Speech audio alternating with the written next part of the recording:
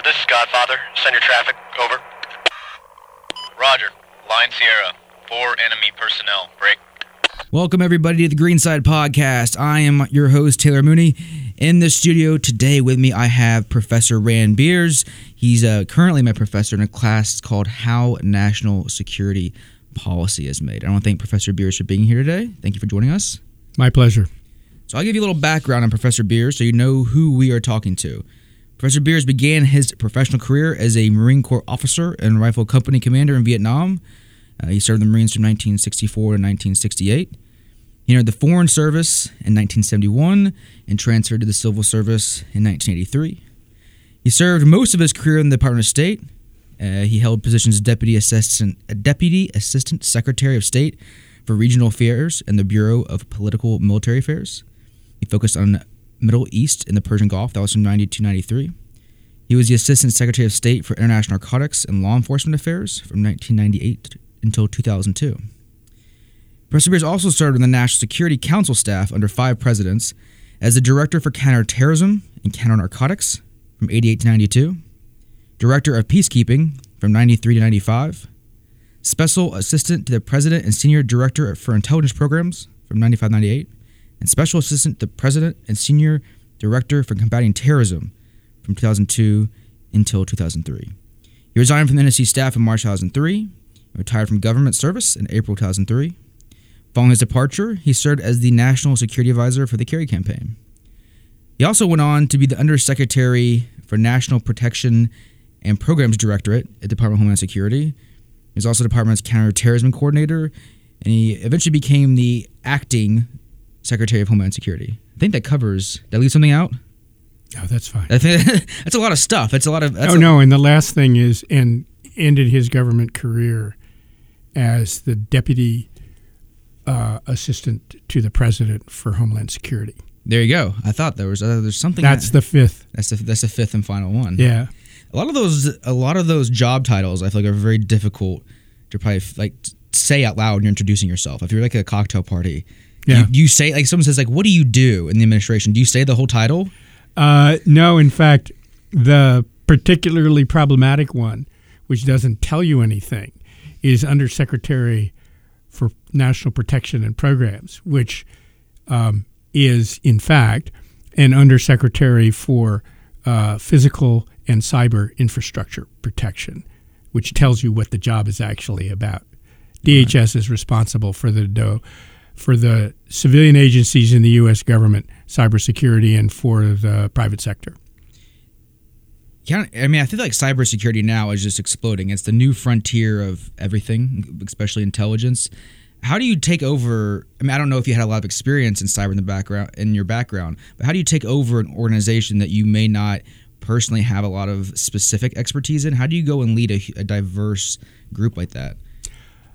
Well, to answer your question, the experience that you get in a variety of government jobs help you come to a totally new job with some perspective that's broader than the job itself, and helps you, I think, to insert yourself into the process with some ability to provide thoughts and perspective.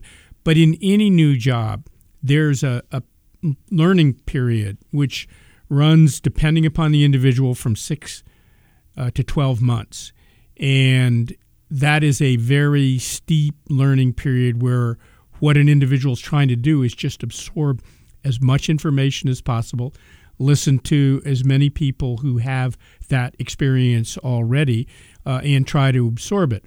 But back to my first point, bringing an outside perspective to it, I think, is also helpful to the people with whom you're working, because it gives them sort of the man from Mars perspective when you ask questions. Why are we doing this?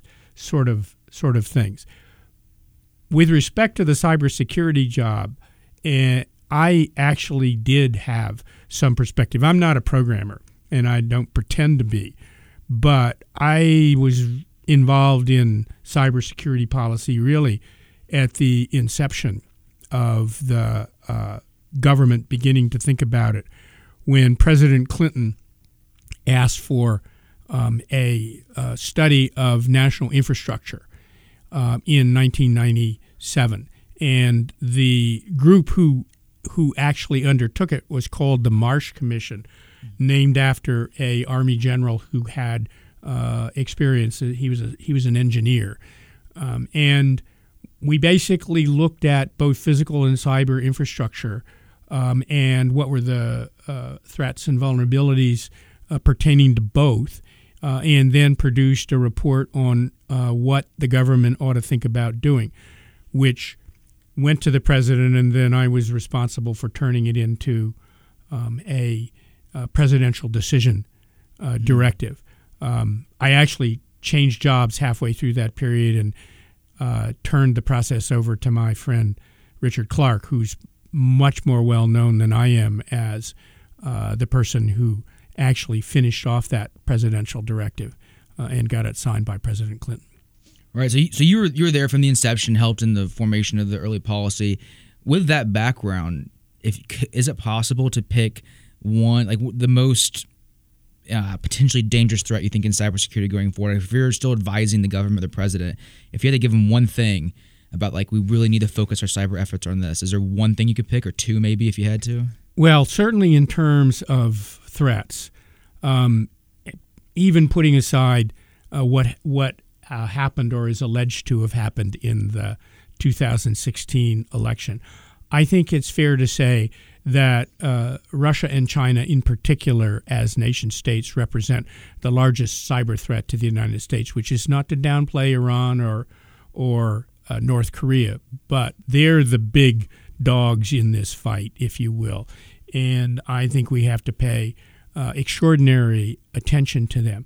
But you do not dismiss the hacking community, because they have the potential to disrupt our economy in terms of the theft of personal information, in terms of the entry into our market system, and could, in fact, become a serious economic threat to the country.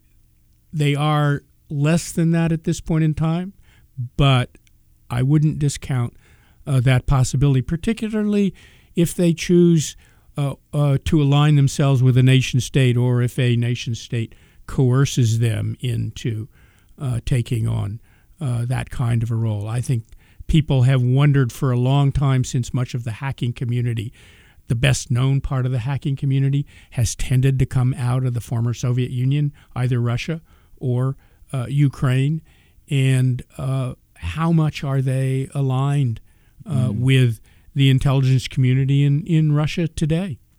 Right. No, I mean that's a very good point. Like you said, the whole issue with the Russia and the hacking and everything, I think it's definitely pushed to the forefront of many Americans, and pushed to the forefront of their mind the idea of cyber hacking and cybersecurity when they probably previously didn't think of it. And then we had the Equifax breaches, so then people definitely thought about it, because now your personal data and credit history is now being exposed. Moving on from that, I know when you served as the Director for Counter-terrorism and Counter-narcotics, that was from 88 to 92, right, when the war on drugs was the thing to do, so to speak. Looking back on your time there, do you think that our drug policy has been effective in what its intended goals were, starting with the war on drugs, or have we deviated from the original plan? Well, I think you have to start with answering the question, what was our objective? Certainly when Nancy Reagan said we should just say no to drugs, that framed the reference point. And if that's the reference point, then our policy has not been successful over the years. There have been peaks and troughs in terms of drug use based on the survey information. But if you look at where we are today in terms of the drug crisis we're experiencing, it's bigger, I think, than it's ever been. Have we been successful in any way in reducing the amount of foreign drugs that are coming into this country. Again, ups and downs. To some extent, yes. To some extent, no. But it's still true that cocaine and heroin can come into the United States. I think marijuana is essentially grown in the United States these days, or easily imported from either Mexico or China. But I do think that the bottom line really is, no, we haven't been successful. The demand is still there. People are still using it, and people are dying in larger numbers today than ever before from drug overdoses. Right. I think you just have such a neat perspective, because most of us discuss these things, and it's just very casual talk. But you have this overarching view where you're one of the directors, or a very pivotal figure in combating counter-narcotics and things like that. So I think it's definitely an interesting perspective. I want to go back a bit though to the beginning, if you will. You went to the Marine Corps after you graduated Dartmouth College here. What made you, especially at that time, want to join the Marine Corps? Well, I was always much more interested in land warfare as a kid growing up. But when I came to Dartmouth, I came on under an NROTC scholarship.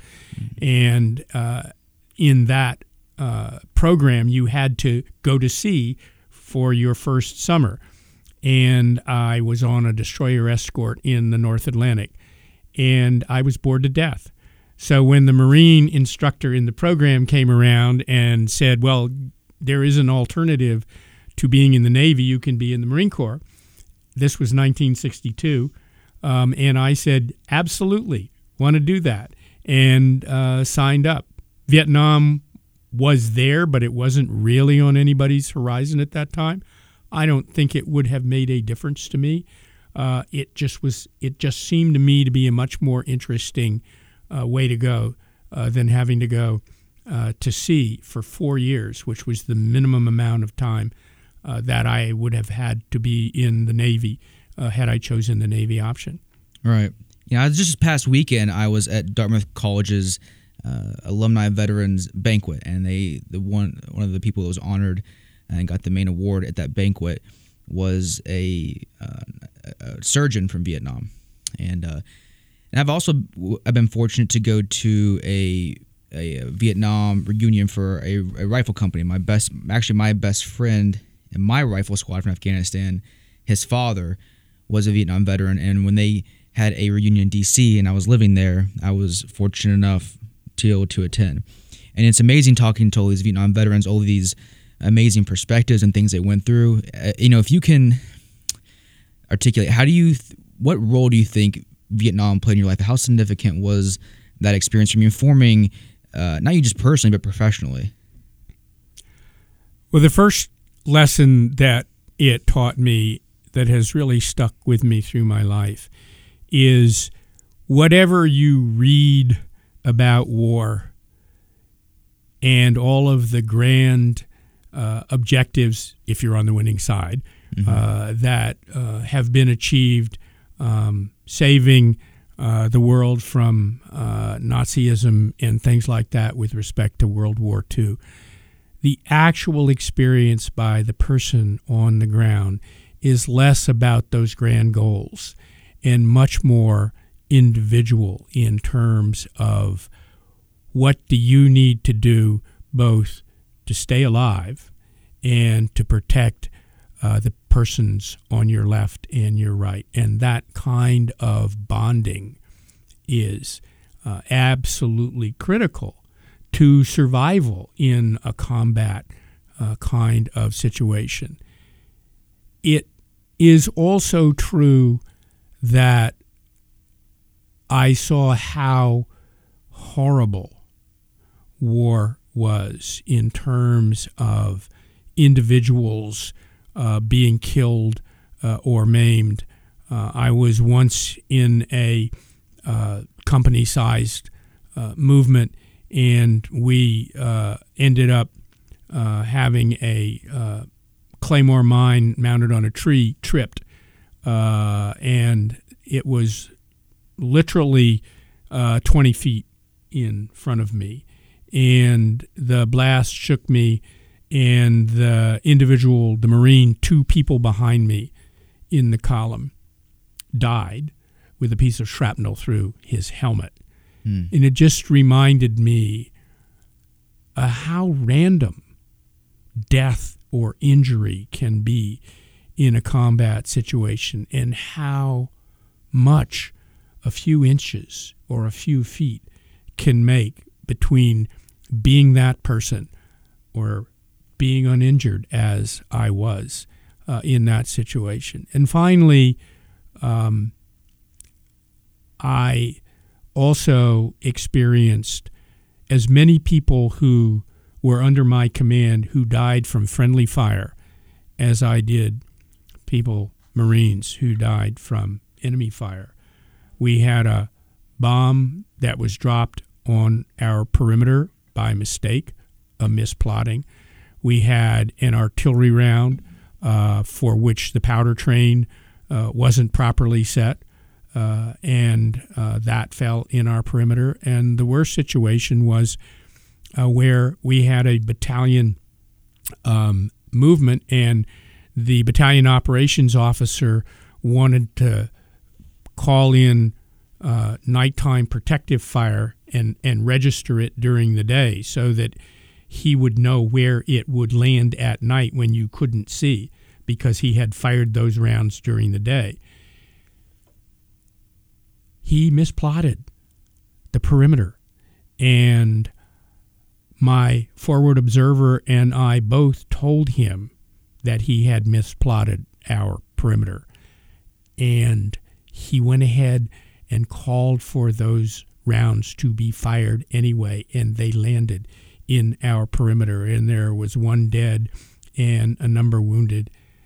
And the investigation failed to give him the responsibility for that loss of life. It was depressing and infuriating to have that kind of incompetence just glossed over. When I left Vietnam and came back to the United States, I was able to gain a much broader perspective on the war in Vietnam than I had when I was leading troops in combat. And by the time I got out of the Marine Corps and went to graduate school, I was opposed to the war. And that stuck with me, so that when we were going into Iraq in 2003, this is in December of 2002, President Bush asked us to put together a National Security Council meeting to talk about counterterrorism policy, to make sure that we were focused on not having something happen in the terrorism area while we were proceeding to invade Iraq. So my boss and I put one thing on the agenda, which was basically to say, will going into Iraq give Osama bin Laden a recruiting advantage because we entered Iraq, just as he said we would go after controlling oil in the Persian Gulf.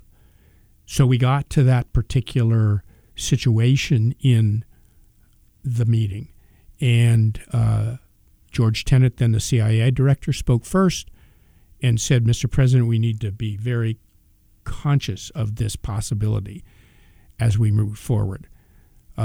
The Deputy Secretary of Defense, Paul Wolfowitz, who was a strong advocate for the war in Iraq, but who had also been an ambassador to Indonesia, the largest Muslim country in the world, at an earlier point in his career, agreed with Tenet. When Condi Rice, the National Security Advisor, started to speak, the president stopped her. And he basically said, our victory in Iraq will take care of that problem.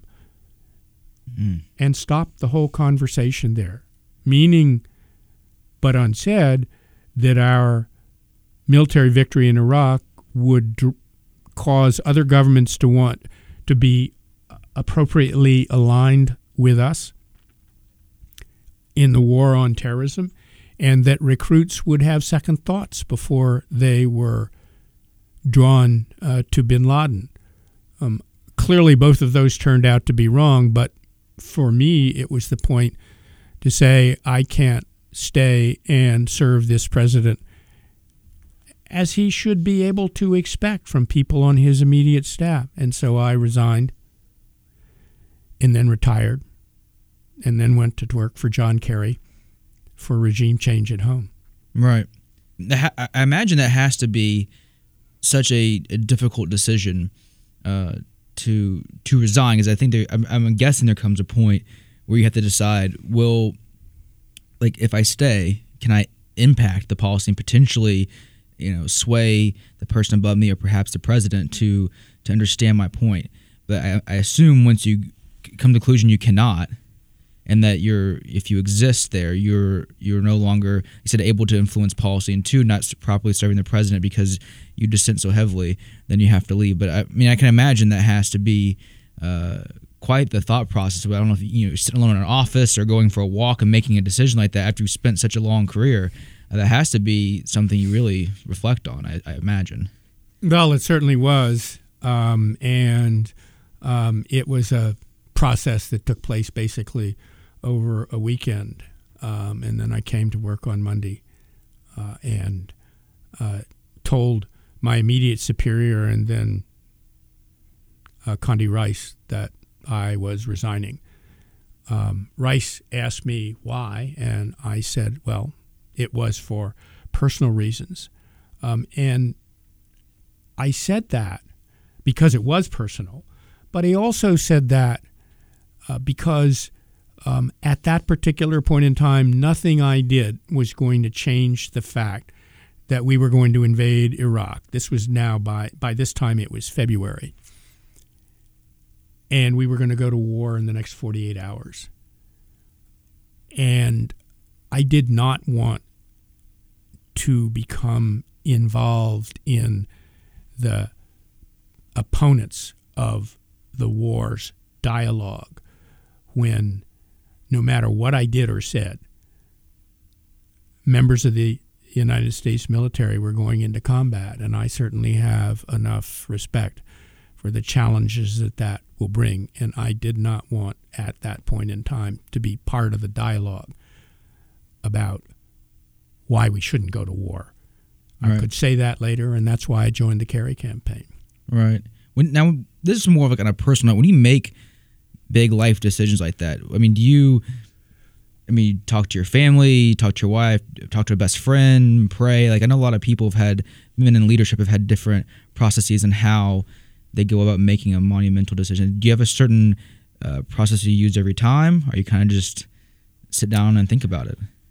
Well, I certainly talked to my wife before I made the decision, and I also talked to a couple of friends, one of whom is Richard Clark, who describes our conversation inaccurately in the last chapter of his book, Against All Enemies, about the 9/11 situation.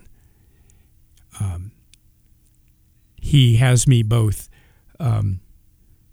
swearing a great deal more than I do and drinking a lot more wine than we had that afternoon. But that's the amazing thing with comrades, is those stories tend to go that way, don't they? There's more drinking and more cursing the more you tell a story as the years go on. Yes, and Dick is famous for embellishment. Right.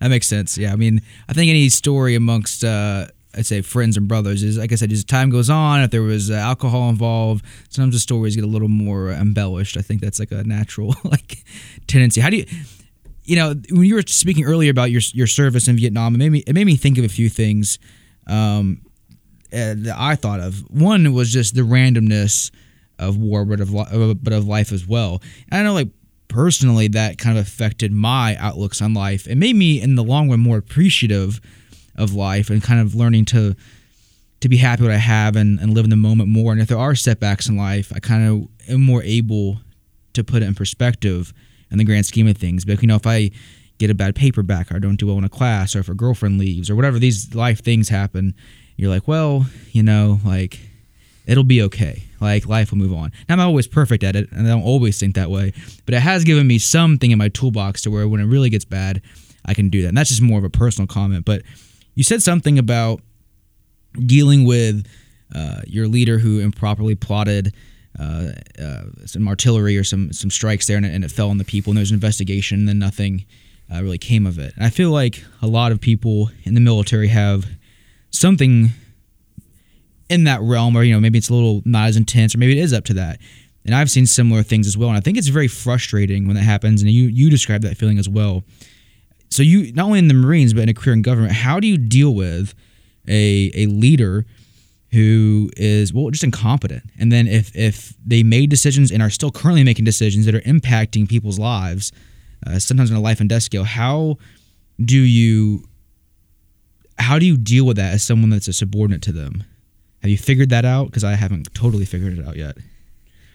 Well, there's certainly no set kind of procedures. And there's always the question of, will anything I try to do actually have an effect to change the behavior? But I think two things are worth bearing in mind.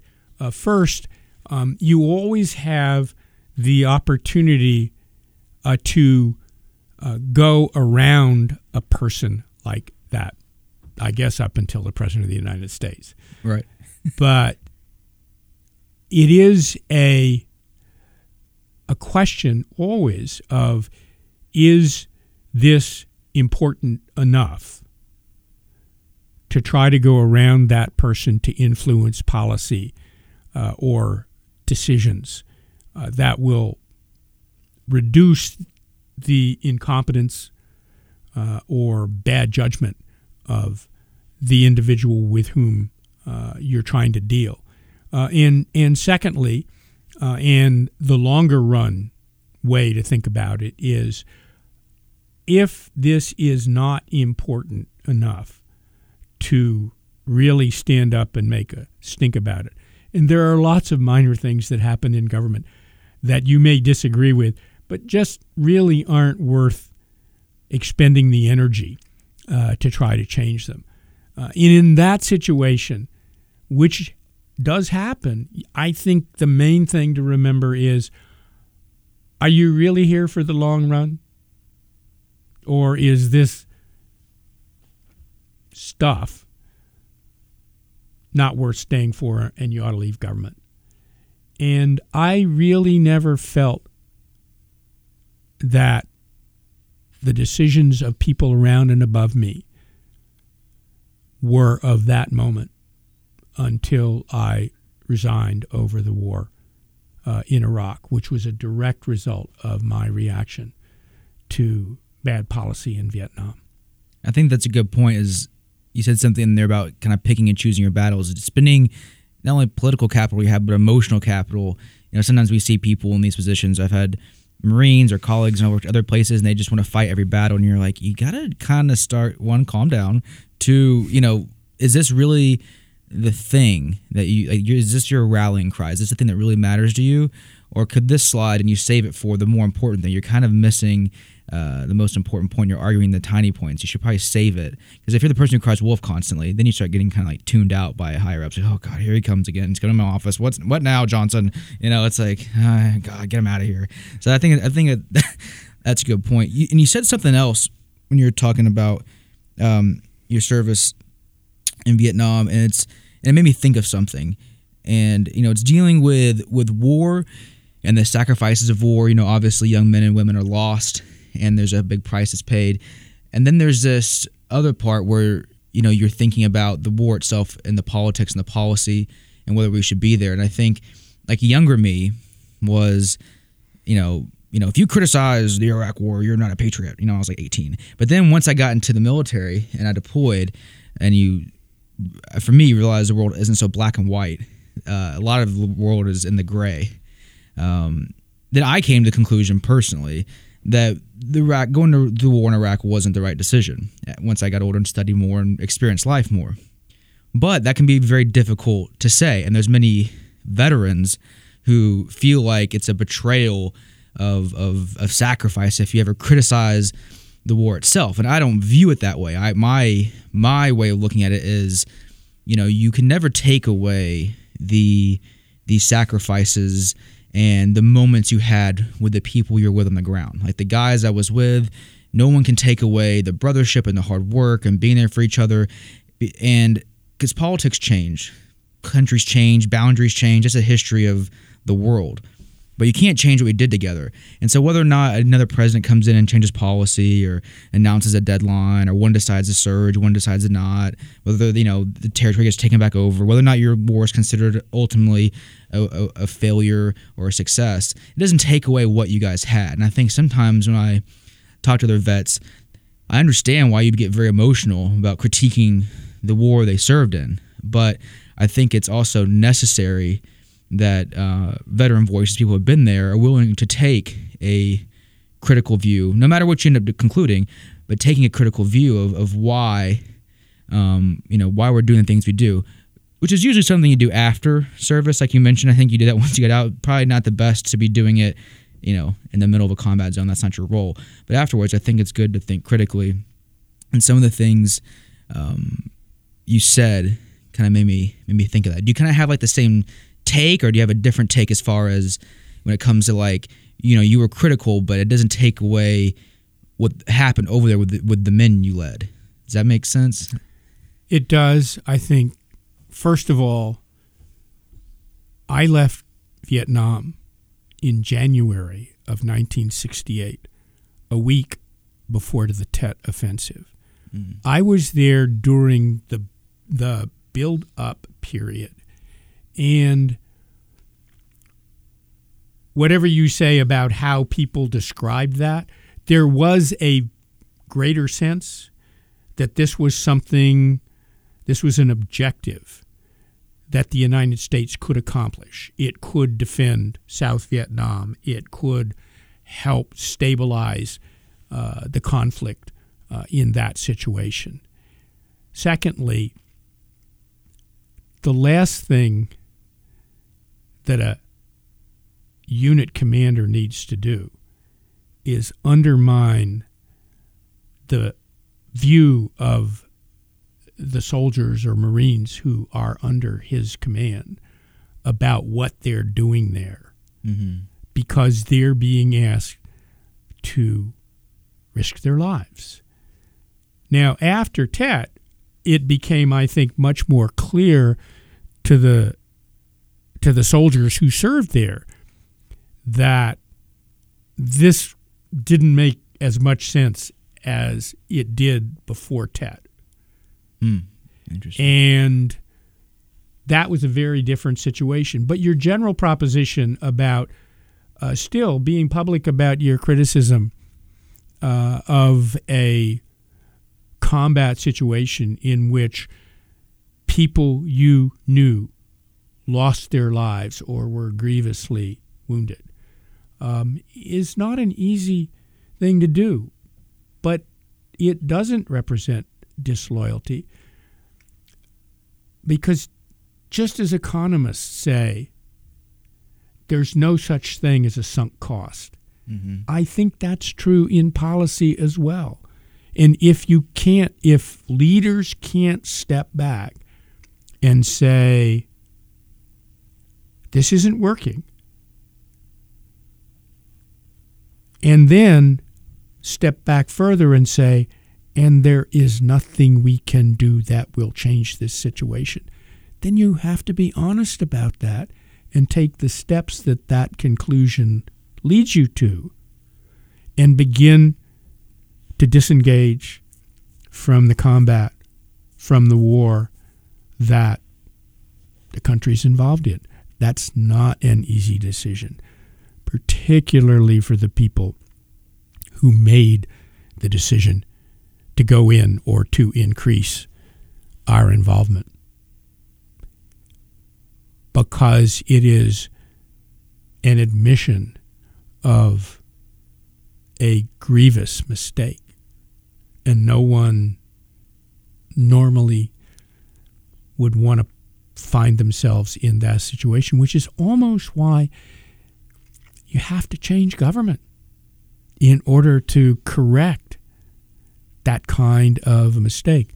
In Vietnam, Richard Nixon may have understood, but he still ended up having more men die after he became president than had died in Vietnam before. That was not a particularly good way to get out. No, I would say not. I actually did not know that fact. So that's interesting. I never have heard that before. You went on then after that, and you served 5 presidents. Can you remember the first time you walked into the White House? Was it, and you had a job to do? Was it a punch in the gut? Were you nervous? Did you eat breakfast? Were you sick to your stomach? Were you just like, oh my God, I can't believe I'm here? I feel like it has to be a very sobering and exciting reality.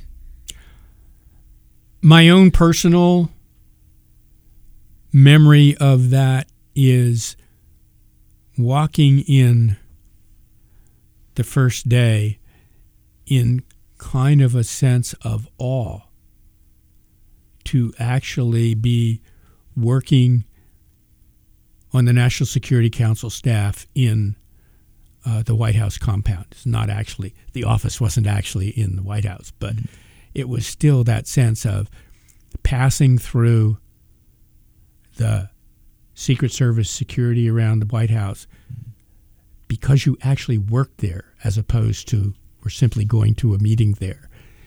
And that really didn't dissipate over the entire 10 years that I worked there off and on.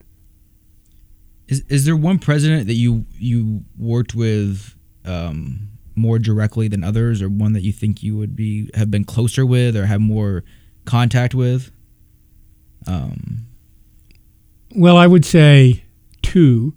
And that would be Clinton and Obama. I had met Clinton before he was elected president, when he was still the governor of Arkansas.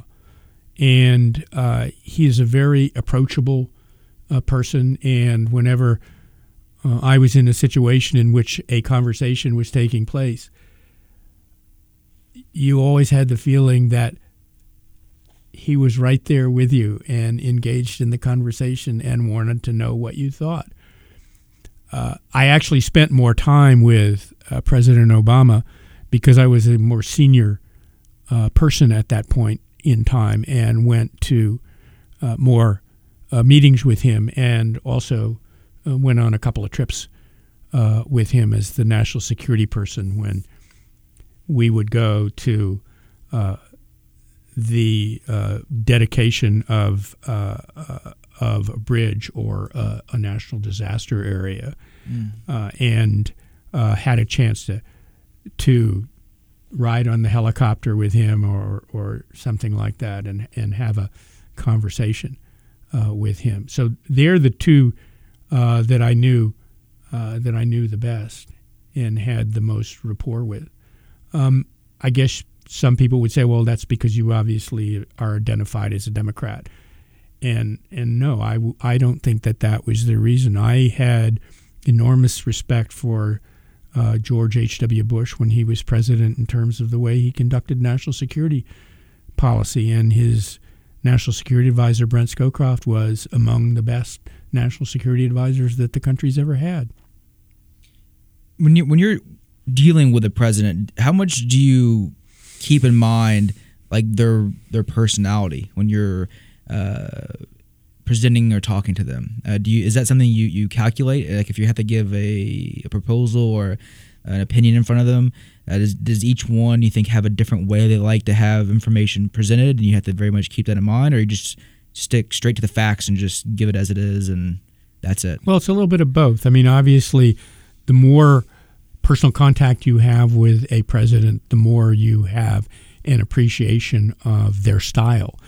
Even though the press tries to convey that, it's really just a snapshot in time, so to speak, of each of those encounters that the press tries to talk about. And the personal interaction is a very different kind of thing. So, yeah, you think about that. You also think about the fact that it is the President of the United States, and that's a little bit different from talking to other people under any circumstances. And at the same time, by and large, except when it is in a casual conversation, you are presenting something, and you want to do the best job that you can in presenting it, and being distracted by other things doesn't help with the presentation. So It's a little bit of both. I know I obviously have had zero contact with any president of the United States, so I'm like the political fan in me finds that just like so interesting having any type of personal dialogue with the president. I mean, I guess it probably depends on your seniority or your familiarity, just like it does in any human interaction. But does the president ever just kind of try to make a personal connection with people they work with? Like, do they go, how's the wife and kids going? And do you talk about football and basketball, or like how often does that happen? Or is it pretty just business like all the time, and they reserve that for their most close advisors?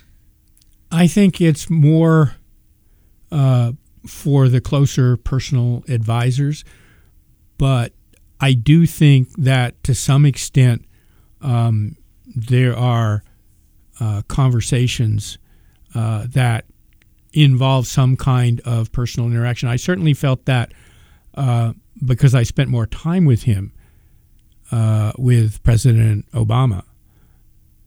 We talked about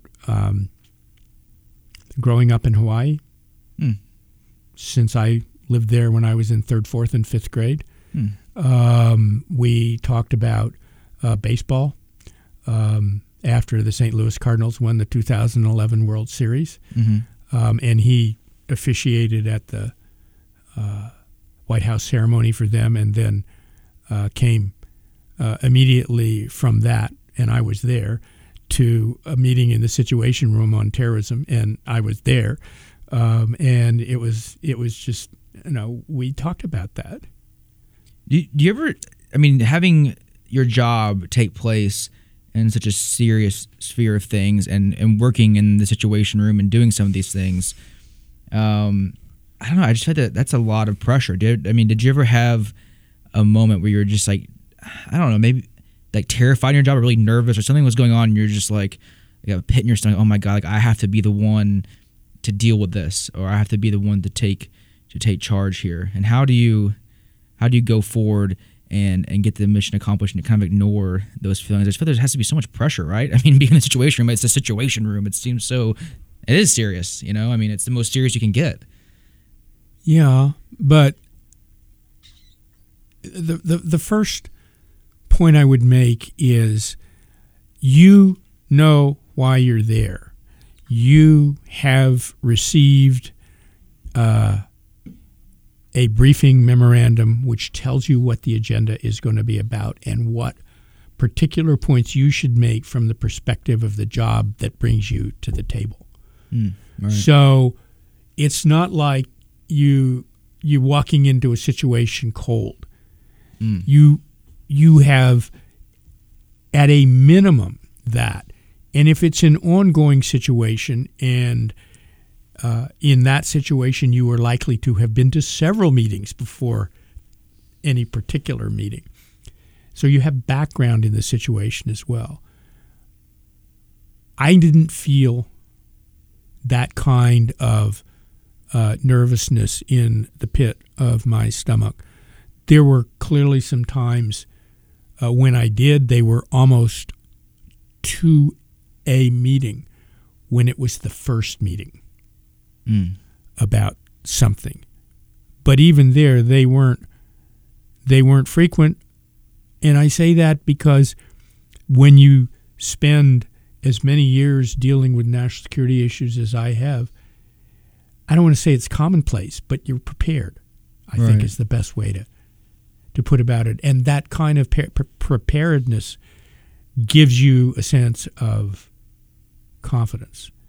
And I would still go back to my experience in Vietnam in combat and say that knowing in that kind of a situation that you, as the leader, have to remain calm is certainly an experience that, as you mentioned, also leaves you with a sense of, I can get through this. Right. No, I mean, I was talking with someone the other day about, job interviews or internship interviews, things like that. And I made the comment that I'm kind of, one of the good things I feel like I got out of my service and having been in combat is maybe that kind of like steady hand you're speaking of, or knowing how to react under pressure. And that's part of the reason why I joined. I left college and volunteered for the infantry because I wanted to. I grew up loving World War II history. I mean, I was like a World War II history junkie in high school and even before. I probably watched Band of Brothers 10 times. Which, if you know Band of Brothers, it's a 10-hour miniseries. That's like at least 100 hours of just watching one thing. But I really idolized that generation, and I kind of wanted, or I did want to join and see if I had some of that in me. If I got shot at, if I could go forward, like all these people I grew up idolizing.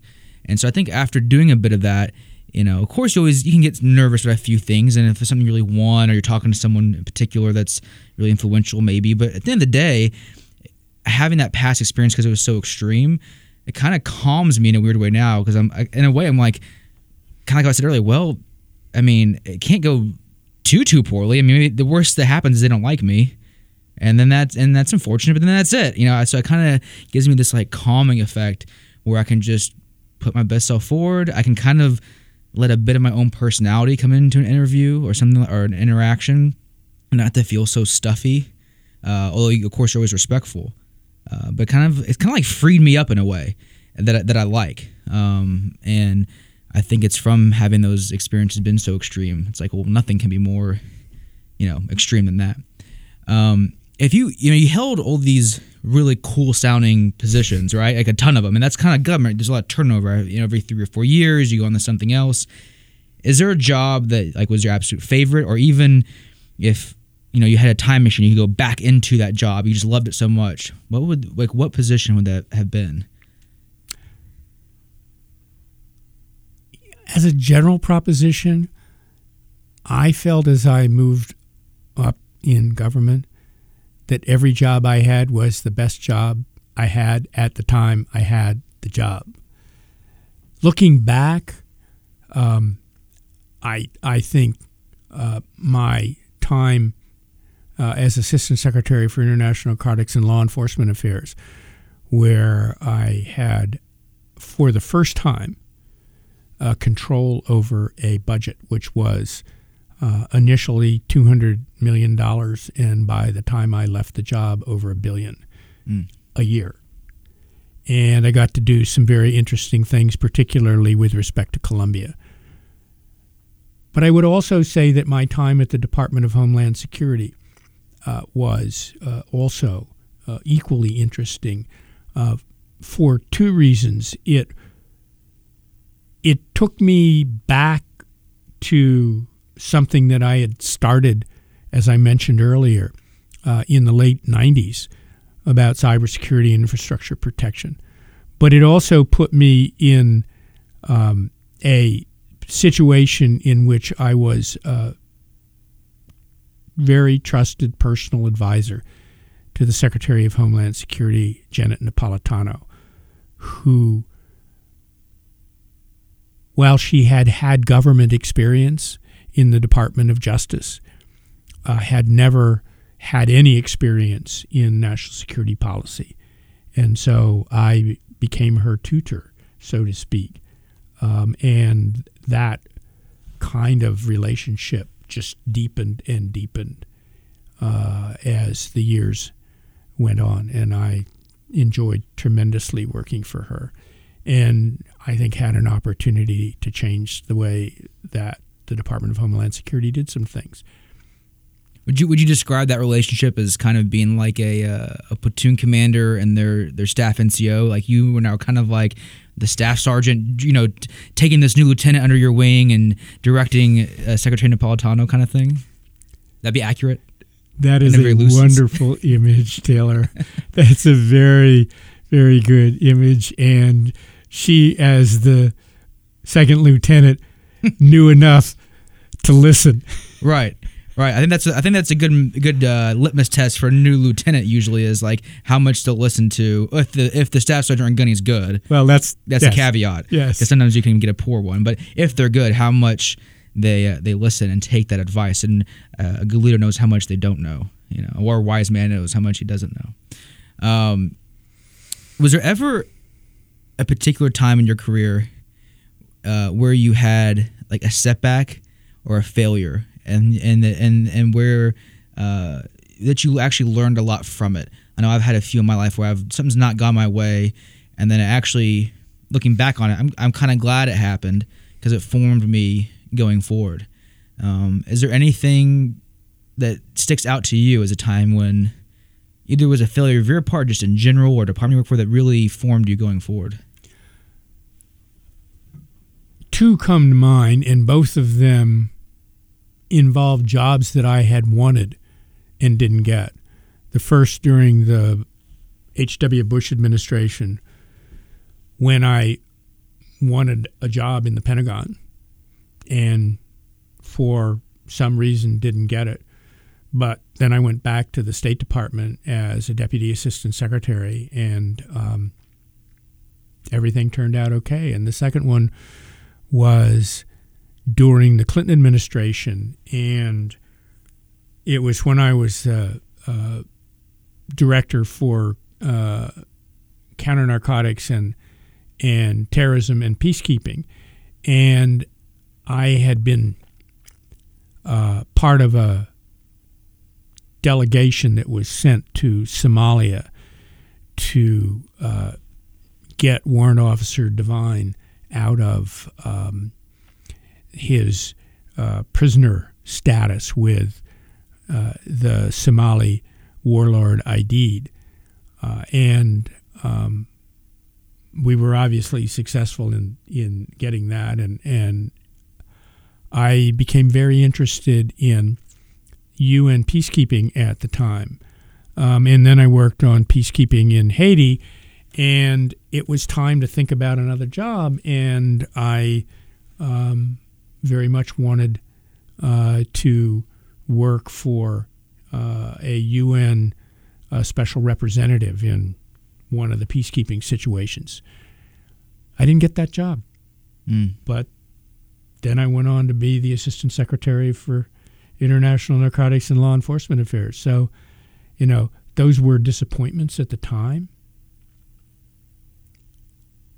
But looking backward, right, the path not taken wasn't necessarily going to be any better than the path I ended up taking. Right. And with that in mind, do you have any advice for young people that are considering a career in government?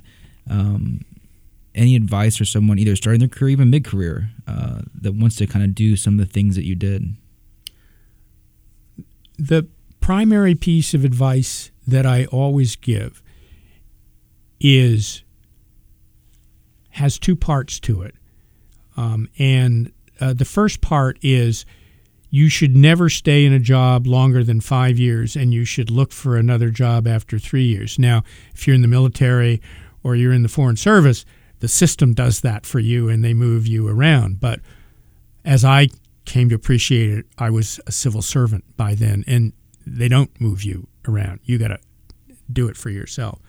And the second thing is, no matter which system you're in government, you should always look for opportunities that are outside the normal path that normal people take in their career pattern.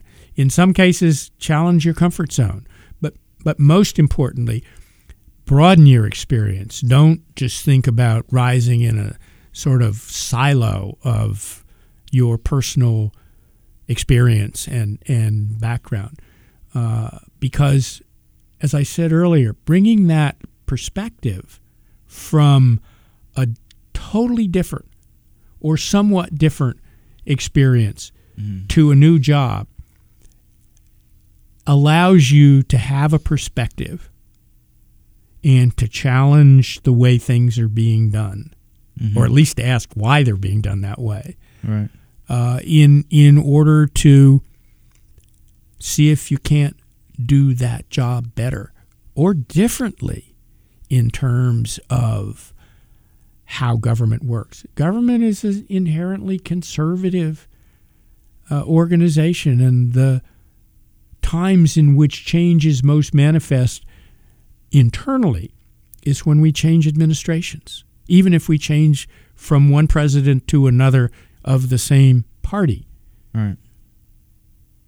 But I think it's important that you bring to a job the ability to think about it differently than the people who are currently doing the job do it, just to add the opportunity to overcome the inherent inertia that exists in government bureaucracy. All right. Well, with all this experience, are we going to see a book anytime soon with Ram Beers as the author? I'm not sure that's ever going to happen. No, you're not the book writing. I've certainly thought about writing some things, but by and large, that's not my style. A lot of them are efforts at self-justification. Right. I don't find that a useful way to deal with life. That's fair. I do think that's kind of how a lot of them come across. That's for sure. Well, at the very least, you have this podcast now, which I don't know if that's equivalent to a New York Times bestseller, but it's something. Well, and one of my life aphorisms is "Be careful what you wish for." That is very true too. Well, I just want to thank you for coming on the show today. I don't know if you have any other parting words. Feel free to interject. But we come to our conclusion of our time here. I'm very appreciative you came on. It's been fascinating being in your class, but also being able to talk to you outside of class, because I think many of us, look at the career trajectory you've had, and you're like, wow, that's what I want. I want something like that. And so to be able to sit and chat and learn is a really, really cool thing, So I appreciate that. So unless you have any parting words. Oh, you do? Well, by all means, please. So it's a plea for your generation to think seriously about government service. I came from a family of preachers and teachers and public servants, and I never thought of doing anything other than working for the government. But I think in our political discourse today, and really, really for the last several decades, public service has been criticized and diminished and seems less attractive to a number of people who have serious potential to make important contributions to government. It is a service. It is not something to do if you're interested in earning a lot of money. But I think it is, and it certainly was for me, an extraordinarily rewarding career and set of experiences, and I wouldn't trade it for any other kind of work. Well, I think those are good parting words, not just for people listening, but even for myself, because that's something that I myself kind of go back and forth on as far as what do I want to be when I grow up. And government service is always there, and it's something I always think about. So I think those are outstanding parting words for all of us to think about. Well, like I said, I want to thank you for coming on the show. It's been outstanding chatting with you. I want to remind anyone listening to make sure you review or rate me on whatever platform you're listening on. It helps other people see me, so people will listen to me, which is nice. And with that, you've been listening to the Greenside Podcast.